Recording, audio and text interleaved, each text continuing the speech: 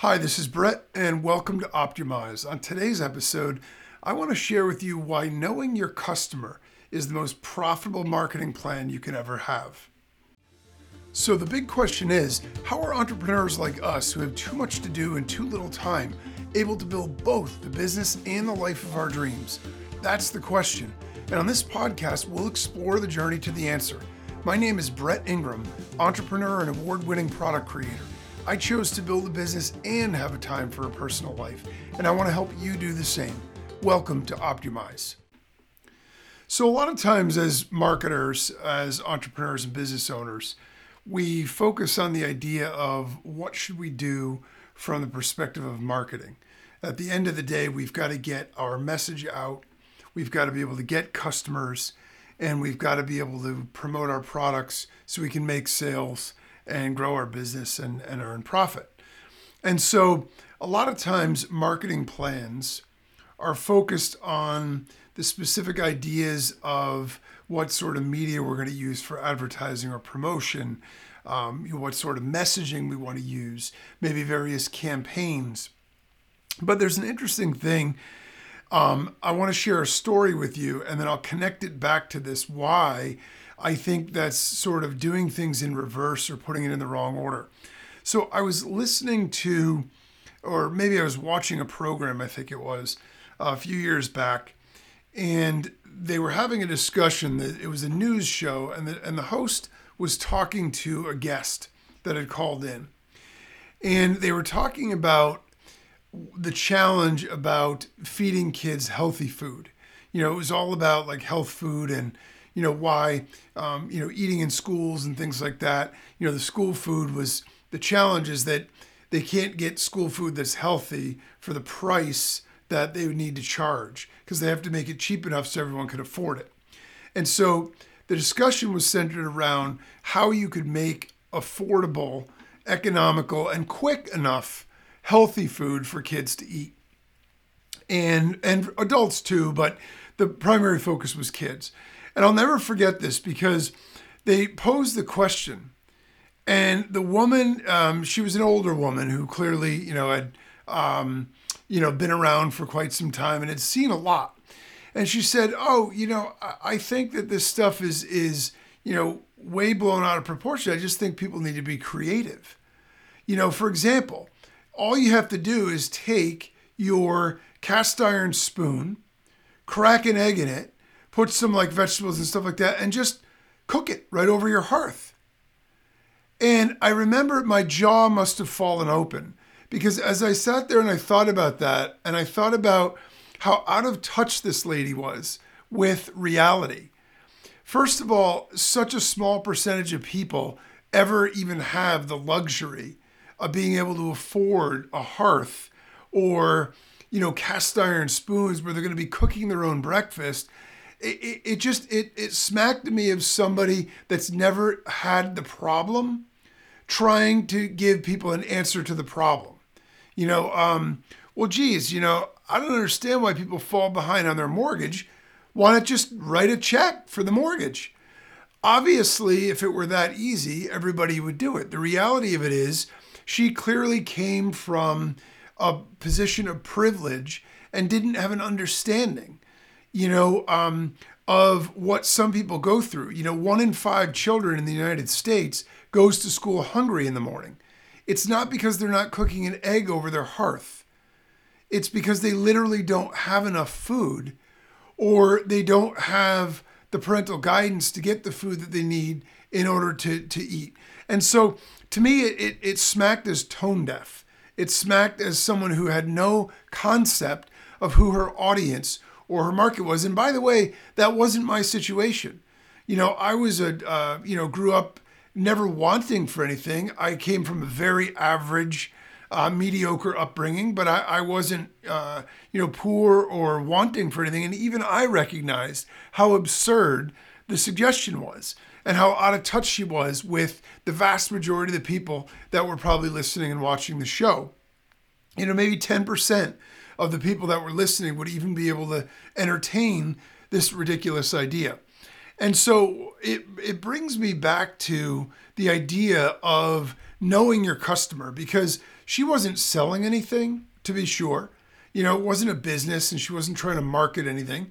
And her heart was in the right place. She was trying to give people a fast and easy way where you could very easily create something that was healthy to eat and quick and inexpensive also, for that matter. But it just didn't, it just didn't ring true to the audience. And so as a business owner, as someone who has products and services to sell or whatever, the danger or the risk for us is that we focus on our product and its features and its benefits and all the stuff that it does. And it makes sense because we're invested in that. We love that. It's what we do. But the reality of it is our customer doesn't care. Our customer does not care how many features or bells and whistles. What they care is, what is it going to do for me? Another story that is business related and sort of smacks to the point a little bit closer at home. When I was working in tech consulting in the city, we had hired a new branch manager. So his primary job was to do sales and to build the business profile. And coincidentally, we had just moved into the Chrysler Building in New York, which is one of the iconic landmarks. We had an office on the 63rd floor. It was pretty awesome. You needed a card key just to be able to get up there. There's no, unlike the Empire State Building, which is the most famous of the buildings.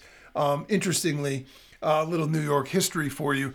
If you ever watch movies or TV programs or whatever about New York, most often the building they show is actually the Chrysler Building. It's the one that has a metal top on it that goes into a point and it lights up at night.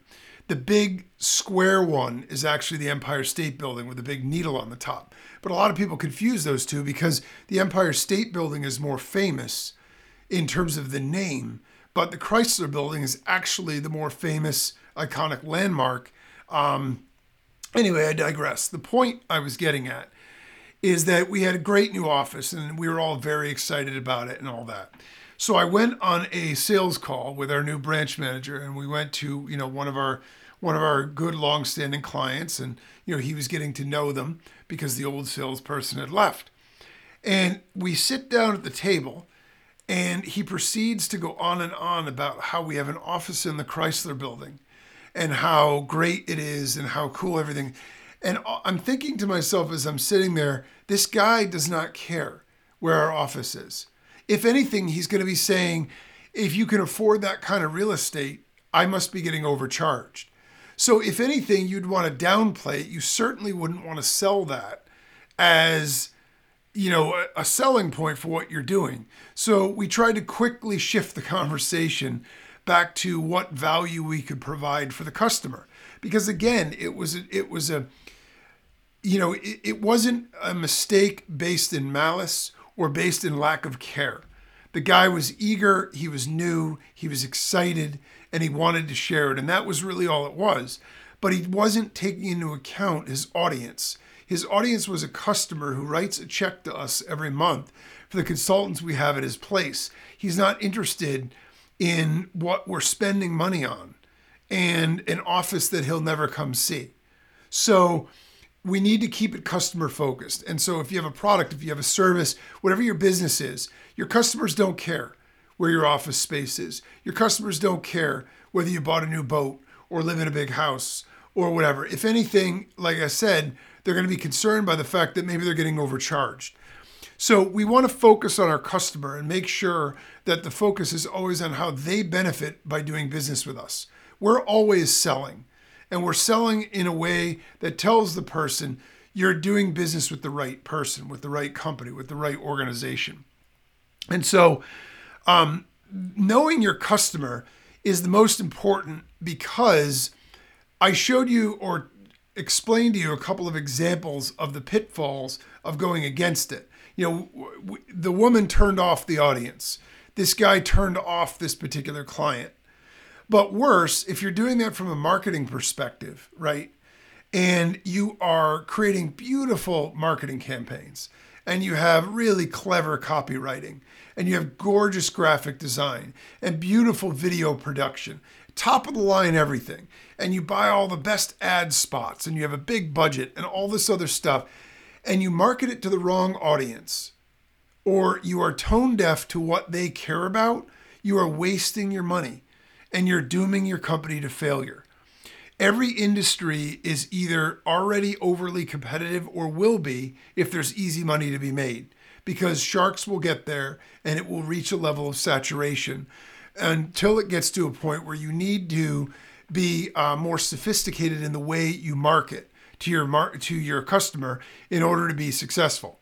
When Facebook ads started, you could throw any ad up there and, with a funny cat video, and you could get some results. Now, that stuff is a joke. You would never get any results with that. Now, they're studio-produced videos, they're super ad budgets, they're sophisticated sales funnels with 6 different levels and tripwire offers and all this other stuff in there. If you don't have that level of sophistication, or you aren't building toward that, you will eventually be run out of business. And so even if sort of a beat them over the head strategy works in the short term, it's not going to work long term. Your competitors are going to squeeze you out. When you know your customer really well, if we flip this, and we know our customer really well, and we know what it is that their hopes and dreams are, what it is that keeps them up at night, what it is that worries them, what it is that, makes them, get up in the morning, go to work, what they think about at night before they go to bed, what they think about in the morning, the discussions they have around their dinner table, the discussions they have with their friends. When we know these things and the things that motivate people that are in our market, now we have the good stuff. Now we have the stuff that we can tap into without brilliant marketing, because you're speaking directly to them. The interesting thing in the online world is that everything is open and on display. And so when you look at various offers and products being sold and websites, you can compare them very easily. There's no direct mail campaign where they're sending stuff out, and if you're not on the list, you'll never see it. You could see everybody's website. You could see their sales pitch. You could buy their products and go through their sales funnel. So everything is transparent, and success leaves clues. And, the fact of the matter is, I find this really fascinating, but in my own industry, in software, there are products that sell that have absolutely gorgeous visuals. The presentation of the sales page and everything is really fabulous. And yet the conversion rate is not very good, even if the sales letter is written well. Because if I'm not looking at it from a customer, I'm just looking at it from a marketer, I can evaluate it based on those criteria. And I can tell you, some of them are very impressive and don't sell very well. Then there are some that look like somebody asked their 12-year-old kid to help them put it together, slap it together, and it sells like crazy. Why is that? Because at the end of the day, it isn't about how glamorous it is. That will help if you already have the right message. But the message is the king in the castle. The message that strikes at the core of what your customer wants, needs, fears, dreams about is the thing. The solution that you offer them is far more powerful than anything else. And so it's the most important thing you can do in your business. If you're trying to devise marketing plans or figure out how to grow your business, is to get to know your customer as well as you can. Survey them.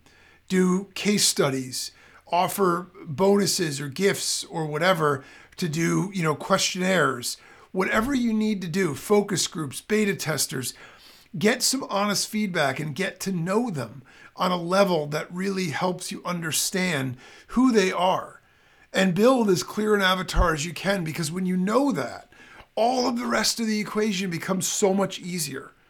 It's a super powerful and super overlooked element of marketing, because we all want to just believe that if we focus on sort of getting a fancier sales page or a more professional video, with better background music, like that is going to be the key to sales, and it's not. The key to sales is solving customers' problems. So get to know your customer as well as you possibly can, and then try to solve their problems and help them achieve their goals and dreams. And that will take you further than anything else ever will. Be sure to subscribe so you get every episode and share it with a friend. And until next time, remember, no matter what you want from your business and your life, don't compromise, optimize.